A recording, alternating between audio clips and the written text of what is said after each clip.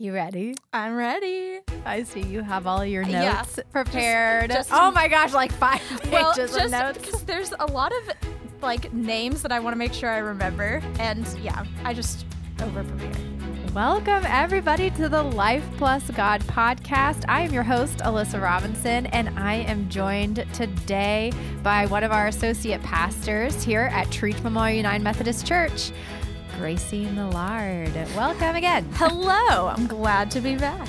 All right. So today's big question that we're going through was another special request from Gracie. This is something that she specifically asked to talk about, and I have a ton of questions around it. So the big question is, how did the Bible come to be? And that's talking about like the book of the Bible. Why were some books chosen and some weren't? Why are they in the order that they're in? What is the deal with all of these translations? And like, why do we need all of these different translations? And so we're going to dig into all of that and find some spirituality and connection to God along the way. But hey, if you've ever been curious about like, okay, what's the deal with this book?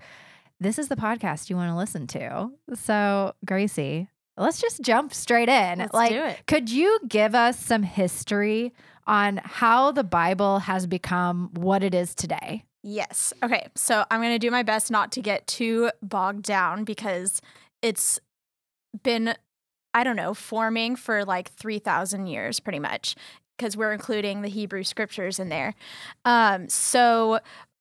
If we're going to talk about the Christian Bible, we have to start in the first century when we have the Gospels being transcribed and Paul writing letters, other people writing letters. So that's where like the New Testament stuff gets started. And these letters are circulating, the Gospels are circulating, all kinds of different things about Jesus are circulating around to the different churches all across the Roman Empire. And what's really kind of funny is that the reason the kind of initiation of we need to kind of say what is Scripture and what is true all came from a heretic because in response to a heretic who was like, his name was Marcion, and he was in the 2nd century, and he was like anti-Semitic. He was not a good guy. I mean, like he was doing his best, but he was saying like the Old Testament God is like the God of the Hebrew scriptures is not the same God as this God, and saying all this stuff. So Christians were like, so it was kind of out of false teachings that they were like, oh no, we need to get it together so that people can recognize a heretic when they see one or when they hear one, and say like, have something to base off of. This is what we believe. This is actually the way that we want people to know of, like, this is Christian teaching versus heresy like that. And so it came out of response to him, because he was like, he picked the Gospel of Luke and got rid of some of the some references to Hebrew scriptures in there, and he liked Paul's letters, and he said like, this is what Christians should be reading. And other Christian communities were like, whoa, no, like there's so much more that are important to our communities. And from the beginning, Hebrew scriptures, the Christians have made Hebrew scriptures part of their scriptures. They've never it's all part of the faith story. Yes. I mean, Jesus was constantly referring back to the Hebrew Bible. Yes. And so that's another thing that I think is important to recognize, is that from the beginning, the Hebrew scriptures have been vital to the Christian faith, that it's not just this New Testament that is important, but it's the whole thing. So from the beginning. Anyway, so here I already getting lost in the details, but Marcion, initiated this sort of response. And so slowly, like over this next couple centuries, they started sort of gathering what they called sacred writings, based off of what was circulating around different communities, because some communities only had the Gospel of Luke and some only had a Gospel of Mark. So what litmus test were they using to decide what's sacred and what's not? That is a really good question, because there wasn't ever like a formal decision, which you would think that something like this was.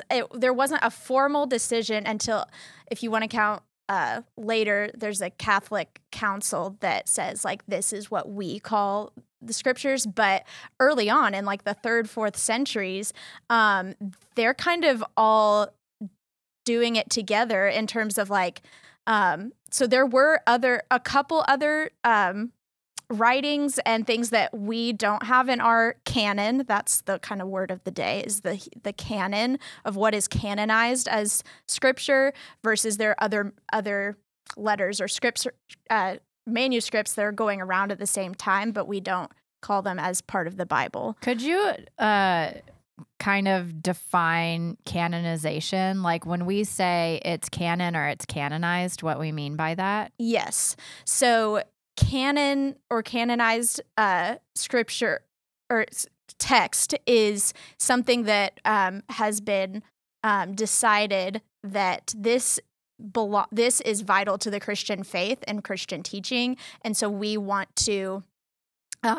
It comes from the word based on like a rule, like to guide off of a rule, and so. There are other texts and manuscripts existed that didn't make the cut of the canon, but not that many, honestly. Like most of what was going around is what we have collected. And what kind of determined that was a lot of like, were the ideas similar? Were they kind of teaching the same message throughout the text? Because if there was something going around saying, that Jesus hated such and such, it's like, I don't think so. Like that doesn't sound like everything else that we're reading. So a lot of it was based off relationship to each other and similarities to one another. And so it was a lot of, it was a human endeavor of trying to be faithful, of thinking, what does the Christian faith mean to us? It was always about how can we best worship God, and what scriptures do we want to read during worship. That was always kind of the center of how they decided what texts were important and what should be quote unquote canonized. And there wasn't a formal canon until hundreds of years later. So, I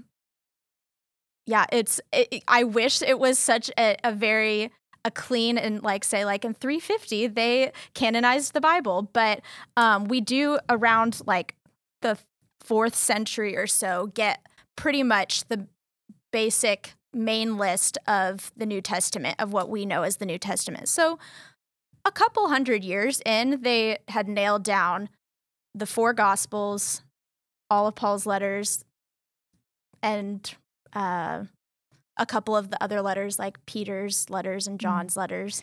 I've always wondered specifically about the letters because, and I kind of want to skip ahead to one of my questions that I prepared you on.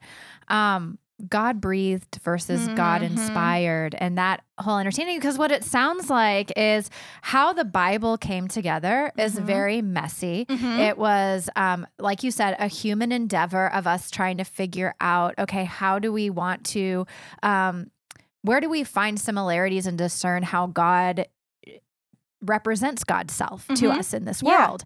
And so, but from that, people have said, okay, the word of God is God breathed, meaning that it is directly God. The way I imagine it is like God goes into a person and guides that quill or that pen or whatever it is they were using. Probably not an ink pen. But, and so it's confused me, like thinking about the letters. Like I imagine Paul never thought that the letters he was writing to individual communities would end up being considered sacred No. and God-breathed or God-inspired. Yeah. So can you clarify for me, like, maybe what your understanding is on what it means, the idea that scripture is God-breathed or God-inspired? And I know that those are two different languages that kind of mean different things. Sure. Could you walk me through that a little bit? Sure. So it gets kind of meta because it's scripture that says scripture is God breathed. And so then you kind of can argue, like that's kind of a circular argument. But how I understand it is that scripture is divinely inspired, and that's dual sides of that scripture. So the authorship of it, the composing of it, and then the receiving of it is also divinely inspired, that believing that God is with us, the Holy Spirit is helping us to understand what it is that God is trying to convey through these scriptures, whether you were reading it or hearing it, which is how most people heard and took in scripture for 1,500 years. Yeah. 1,500 years of the New Testament, but for most of history, scripture has been spoken. And so I understand scripture to be God-breathed and divine in the sense that it's divinely inspiring both the authorship, but the hearer as well. So that means that there is room for misinterpretation and scribal error, what they call it, of sometimes, they're editing and Our humanity gets in the way sometimes. Yeah. And I think we would be remiss not to recognize that over the course of thousands of years that there weren't some people who had some motives that, edited each other's work or when they were copying down, they said, I don't really like that. Let's change it to a man's name instead, or stuff like that. So, but that's why how I always think of scripture is that it's the living word of God, so that it's not this stagnant thing, that's what the Bible is. It's a living word. It's meant for us to constantly be learning from it and never fully understand it and just take it at face value. I think that devalues scripture to just take it at face value and not use your critical thinking and questioning about all the different hands that touched it and people that heard it. And this is where I love all of that, and the thought of divine inspiration, and that these were written and then people experienced the divine while they were reading them. And so it's just this ongoing movement. And then it makes me wonder, because this has been an experience of my own, maybe I'm teetering on heretical. I don't know, but we'll see. Yeah. Let me know. But I've always thought, okay, that means that the Bible isn't the only thing that's God inspired, and that we can find the divine. Like, there are still, because I don't want to get caught up in like the only thing we know about God is what was written 3,000 years ago. And so we've talked about Richard Rohr. We've talked about some other authors. Like, I love Rob Bell. I love reading Adam Hamilton. Yeah. And as far as I'm concerned, that's sacred as well, because it guides me into relationship and understanding with God. Now, I don't know, like, why is it that we don't hold things like that in the same regard as the Bible? I guess it would be the time lapse of like they were closer in time, more Jesus adjacent than we are today. I don't know. Or the fact that their writings are often inspired by scripture itself. So it's a continuation of scripture as opposed to a totally different sacred writing. But I don't really have a question in there. No. Except to say, like, I feel like that can extend beyond the Bible, and some people feel uncomfortable with that. Yes. No, I think that's a really good point of saying, like, did God's revelation end at the book of Revelation? Is that when God stopped revealing God's self to the world? No. Yeah. But scripture we set it aside as a unified thing that we can we can all across the world experience God through, but also, I mean, you, me, like we've all experienced God beyond scripture in well, poetry is a great example. Poetry is an experience of the divine that maybe, because what I mentioned were spiritual writers, specifically like trying to educate and inspire spirituality, while poets, there is spirituality involved, but it's not distinctly Christian necessarily. Yeah, and I think about the mystics that the mystics, oh my gosh, their experiences of God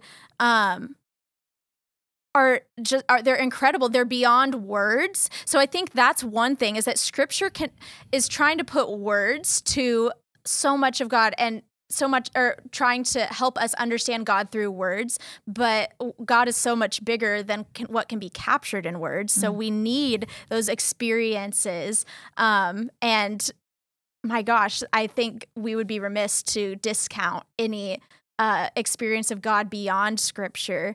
I mean, the mystics, I think like Gertrude and Helga, and they're all these really cool mystics. And the way that they conveyed truth about God, it's in line with the truth that's conveyed in scripture. So why would we want to discount that? You know, but I think the reason we don't say that experience is like canon, or like some individuals' experiences are canon, is because it's that individual's experience. So it's hard to verify or say like we didn't experience that. So scripture gives us a base for everybody to begin. It's more of like a collective of like, hey, the Gospels, we have 4 different books that accounted similar events in different ways. And so we can look to that and say, these are facts that happened, and we can align them together.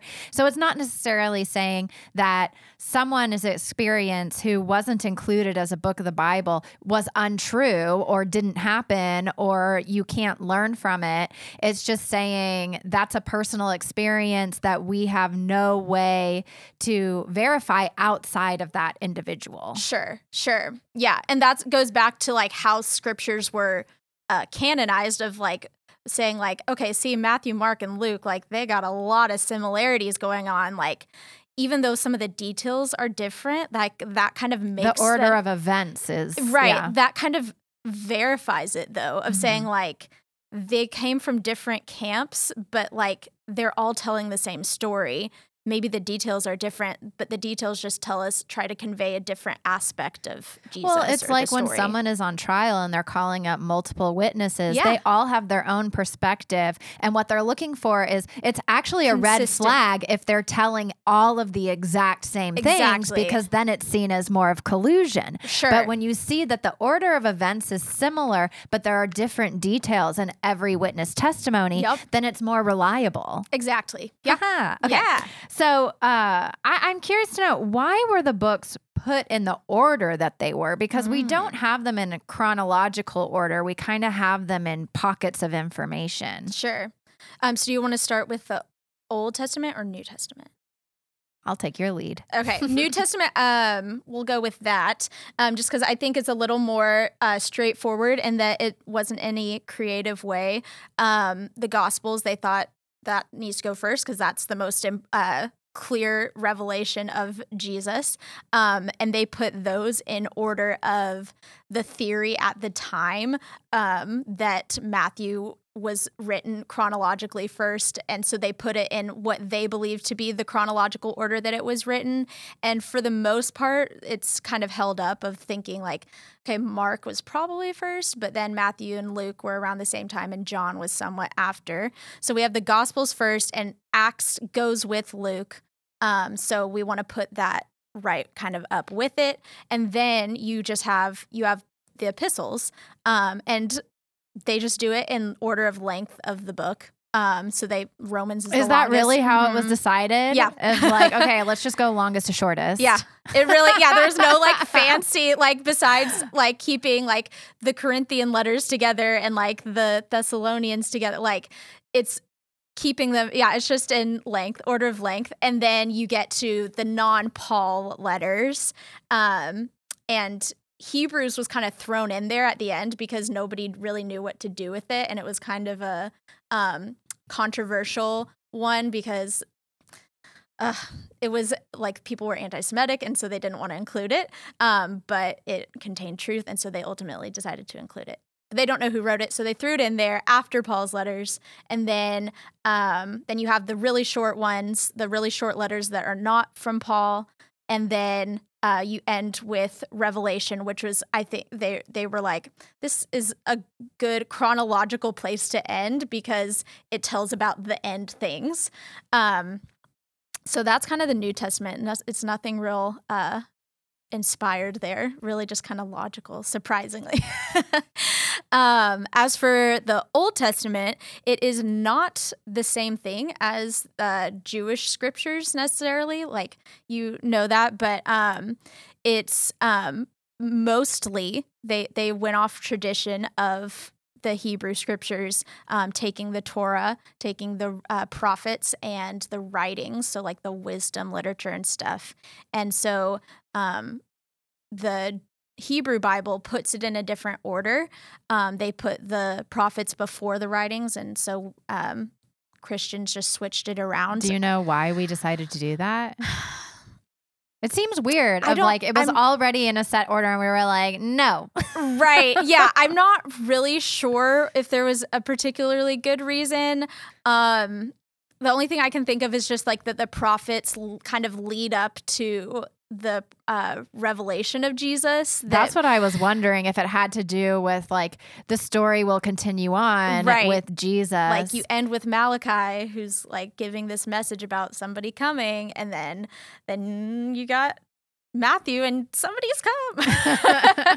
So yeah, that's the kind of sort of frustrating thing about it, but also kind of fun thing is that there's so much history and it's hard to nail down of like they didn't actually record why they did this, they included this and not something else. And it's just, I think, goes back to the human endeavor of it all. So, well, okay, so let's dig into translations a little bit, because when I go into my Bible app and I'm choosing from translations, there are like hundreds to choose from. So many. And those are only the English ones. Right. So for these translations, for there to be a new translation accepted, does it have to have come from the manuscripts and them looking over the manuscript and then the new translation comes from that? Or is there like, I kind of think of it as a game of telephone of like, oh, I read the Common English Bible and then I'm going to read that version and I'm going to update it and I'm going to call that the New Living Translation or whatever it is that they're building on each other? Or are each of these authors, their responsibility is to go back to the original manuscript and start from there? So I'm not as versed in how the formation of the translations actually happen. I know that there are families of translations, like the New Revised Standard Version came from the Revised Standard Version, which actually came from the King James. They made a lot of updates to that. So I would say that most scholars, most people who are forming a translation, can you imagine the work they must see a need, that there's a voice missing in translations. Yeah, I can't imagine the undertaking. So it's like they must really, really feel like that this is missing and needs. They owe it to the world to translate through the lens of the voice that they believe is missing. But also, there's the things are lost in translation, so that comes back to the choice of the translator. That there's the translations that are more like the idea that they're trying to get across versus the literal word translation. Because the literal word translation, while that may be the literal translation, it's not conveying maybe the idea that the original text was hoping to say. Like there may be some idioms that are lost or things that are like cultural that we didn't get from translating it word for word.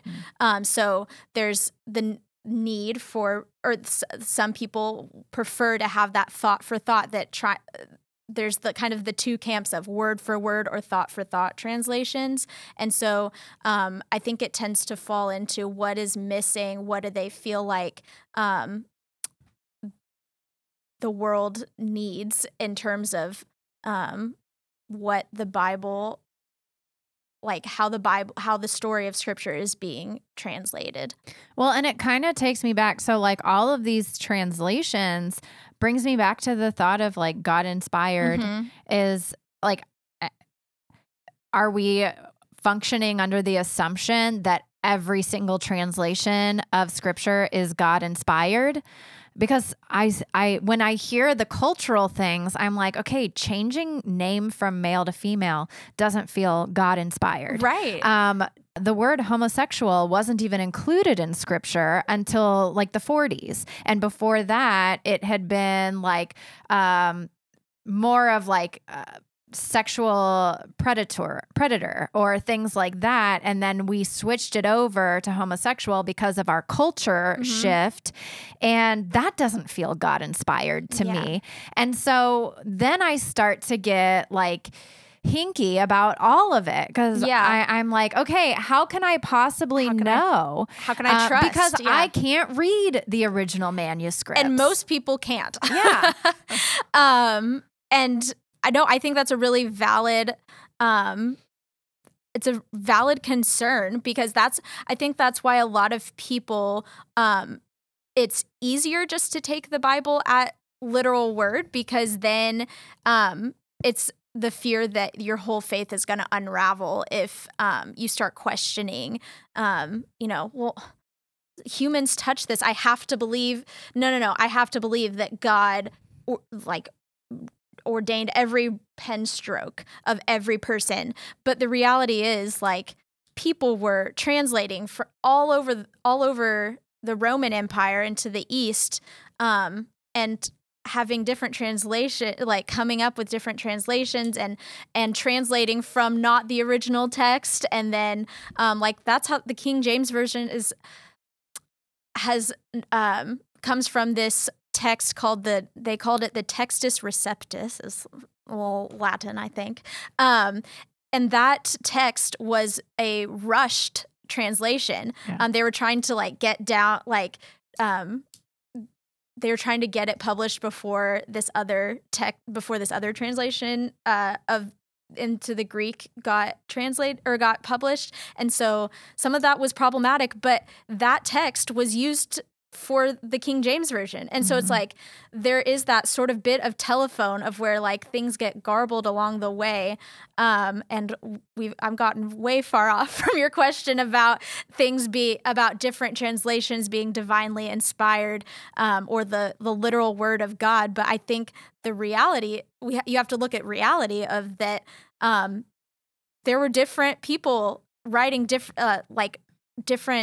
having different translations, ways that they understood the text. But I think that it enriches Scripture, that you can believe that God divinely inspired that interpretation,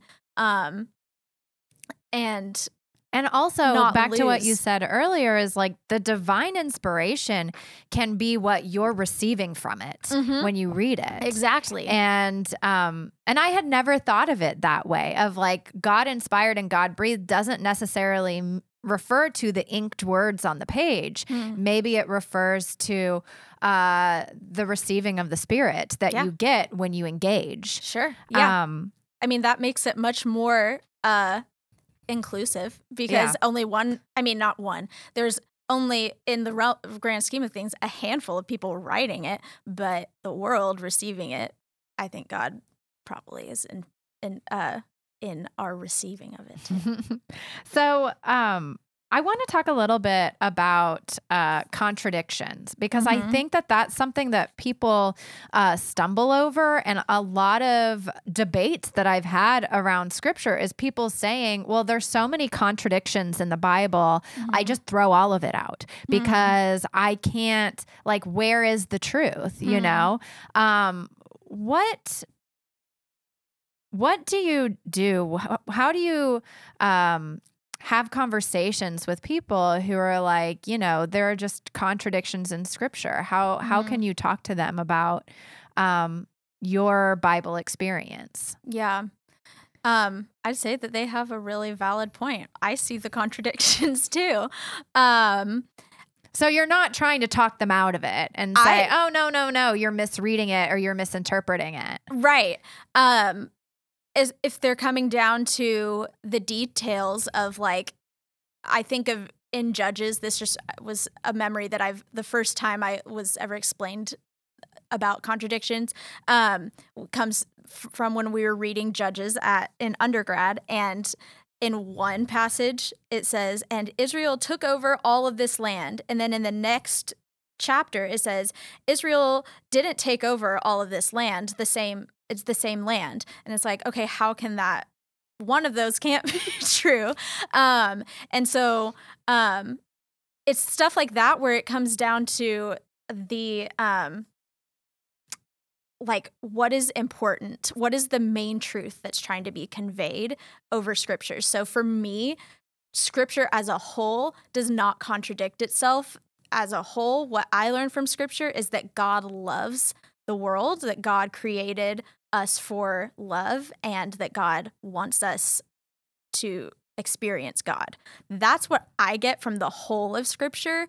But once you get down into all the stories, all the narratives, sure, there are details that are contradictory, but you can look at that more as like a conversation of like, okay, why? I wonder why this is like, it says that they conquered and then they didn't conquer. I wonder what they're trying to convey by saying that. Or I wonder why the authors, who are probably two different authors writing this, I wonder why they included both of those.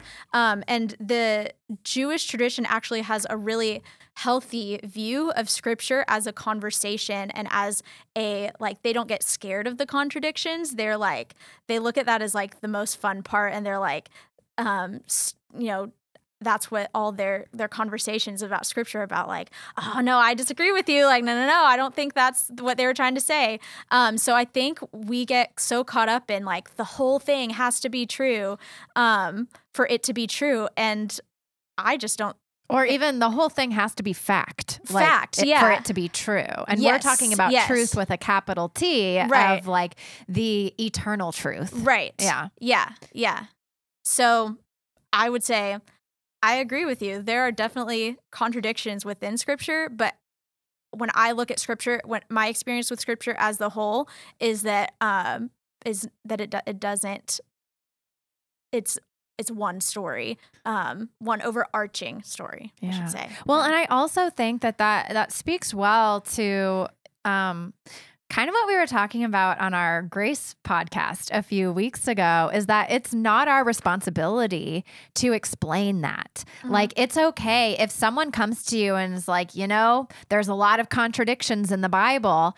It's okay to just be like, yeah, isn't that weird? Yeah, like, exactly. Instead of feeling the need that like, okay, now I am the defender of God. Right. God doesn't need us to defend God. Right. So to take that and be like, ooh, tell me more. Like, what did you find? Mm-hmm. Because maybe just celebrate, they must have read scripture to recognize contradictions. That's true. And and I think that that's something to be celebrated and uplifted and say, let's have this conversation, as opposed to like getting your case together of, oh, well, let me explain to you. Explain it away instead of making it a starting point. And sitting in the mystery a little bit. Yeah, that's the other thing is, I think I said it earlier, I think taking it literally can be a disservice to all that it is. There's so many layers to it, and there's so much history around it, and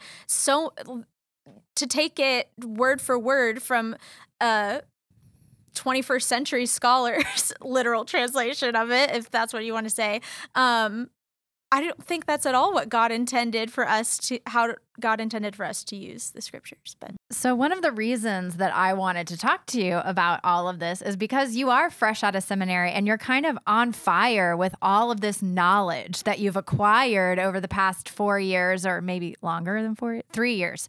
Ooh, shorter than 4 years. I guess undergrad, I did religion degrees, so there's 4 more. Yeah. So, you're on fire with all of this knowledge. And I'm curious to know, did learning all of the ins and outs of the Bible creation affect your faith in any way, like positively or negatively? Because I've heard that seminary is basically, someone described it to me as they are tearing down your faith and deconstructing you to the point that you have no idea what you believe and you're down to the studs, and then they build you back up again. Was that your experience with learning about like how the Bible came to be? I don't know that necessarily, I guess, for the Bible part of it, that it felt like it was tearing it down to the studs learning about it.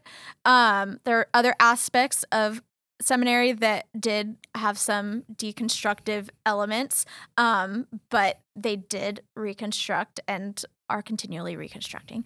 But for learning about the Bible, I think I was just more like, I had no idea and was more just fascinated and felt like it not necessarily validated, but it gave me so much more curiosity and desire to continue learning about it, and like inspired me, I guess that words for some reason, I don't know, but it was like, oh my gosh, like, of course, people study this for their whole lives because there's so much to it, like that you can't ever learn all there is.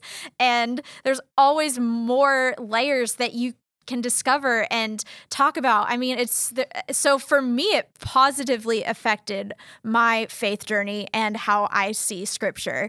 I think it makes scripture more exciting. It does, because it's not a stagnant thing. It's like, because you grow up or if you grow up in the church and you hear the quote unquote same stories over and over, then it can feel like there's nothing new. Like, I already know that. But when you realize like that there's so many layers to it and the questions that you are allowed to ask about it, it becomes so much more exciting and so much more alive, which goes back to the fact that it's a living, breathing word of God, that it's never fully going to be understood, but it's something that we're always seeking to learn more about.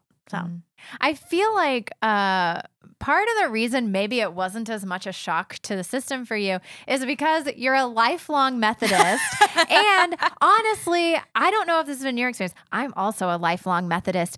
You don't meet very many people who grew up in the Methodist tradition. Like, at least I haven't. Most people that I meet as adults in the Methodist church came from a different faith background, maybe a more evangelical background, or Catholic, a lot of Catholic backgrounds, a lot of Baptist backgrounds. And the way that I've seen a lot of people is like the Methodist church is the compromise church of like, we got married, I'm Baptist, he's Catholic, so we decided on Methodist, And, but I think that part of the Methodist tradition is embracing your experience, embracing your intellect, embracing the doubts and the questions. Yeah. And so I think that might be why, like, when you got to seminary, none of that scared you, because your faith wasn't a house of cards that you remove one piece and everything falls. Right. And for some traditions, it does start to feel like a house of cards of like, if one thing isn't true, then everything's untrue. Right. And that can be dangerous. It can feel really detrimental. Scary. Yes. Yeah. And so that's, I think you're right. Because I think there are a lot of people who their whole faith is based on the Bible. And I think we Which so- ours is too, because Right, like how that's else true. would we That's true. would we know about But Jesus if it wasn't for the scriptures? I think we in our culture, American Christianity, Western Christianity, I don't know, but we can almost sometimes turn the Bible into an idol over forgetting the purpose of it. That this Bible isn't God. The Bible is the divinely inspired word of God, but it's not itself God. Can you make the Bible an idol? I think you can. I think you can. I think you can if you're turning it into like it's more important than God, that you're forgetting the source of it. Because it seems that like a lot of I understand like a reverence for scripture, but Sure, sometimes yeah. it's taken to the point of, no, this is God. Or that it can't be questioned. Right. And everything I think everything has the potential to become an idol and get in the way of our faith. And Jesus when he experienced the temptations, scripture was being used on it. And yeah. so it's definitely, I think, can be a source of thinking that your interpretation of it is the one right way. I think there's a little bit of pride in there.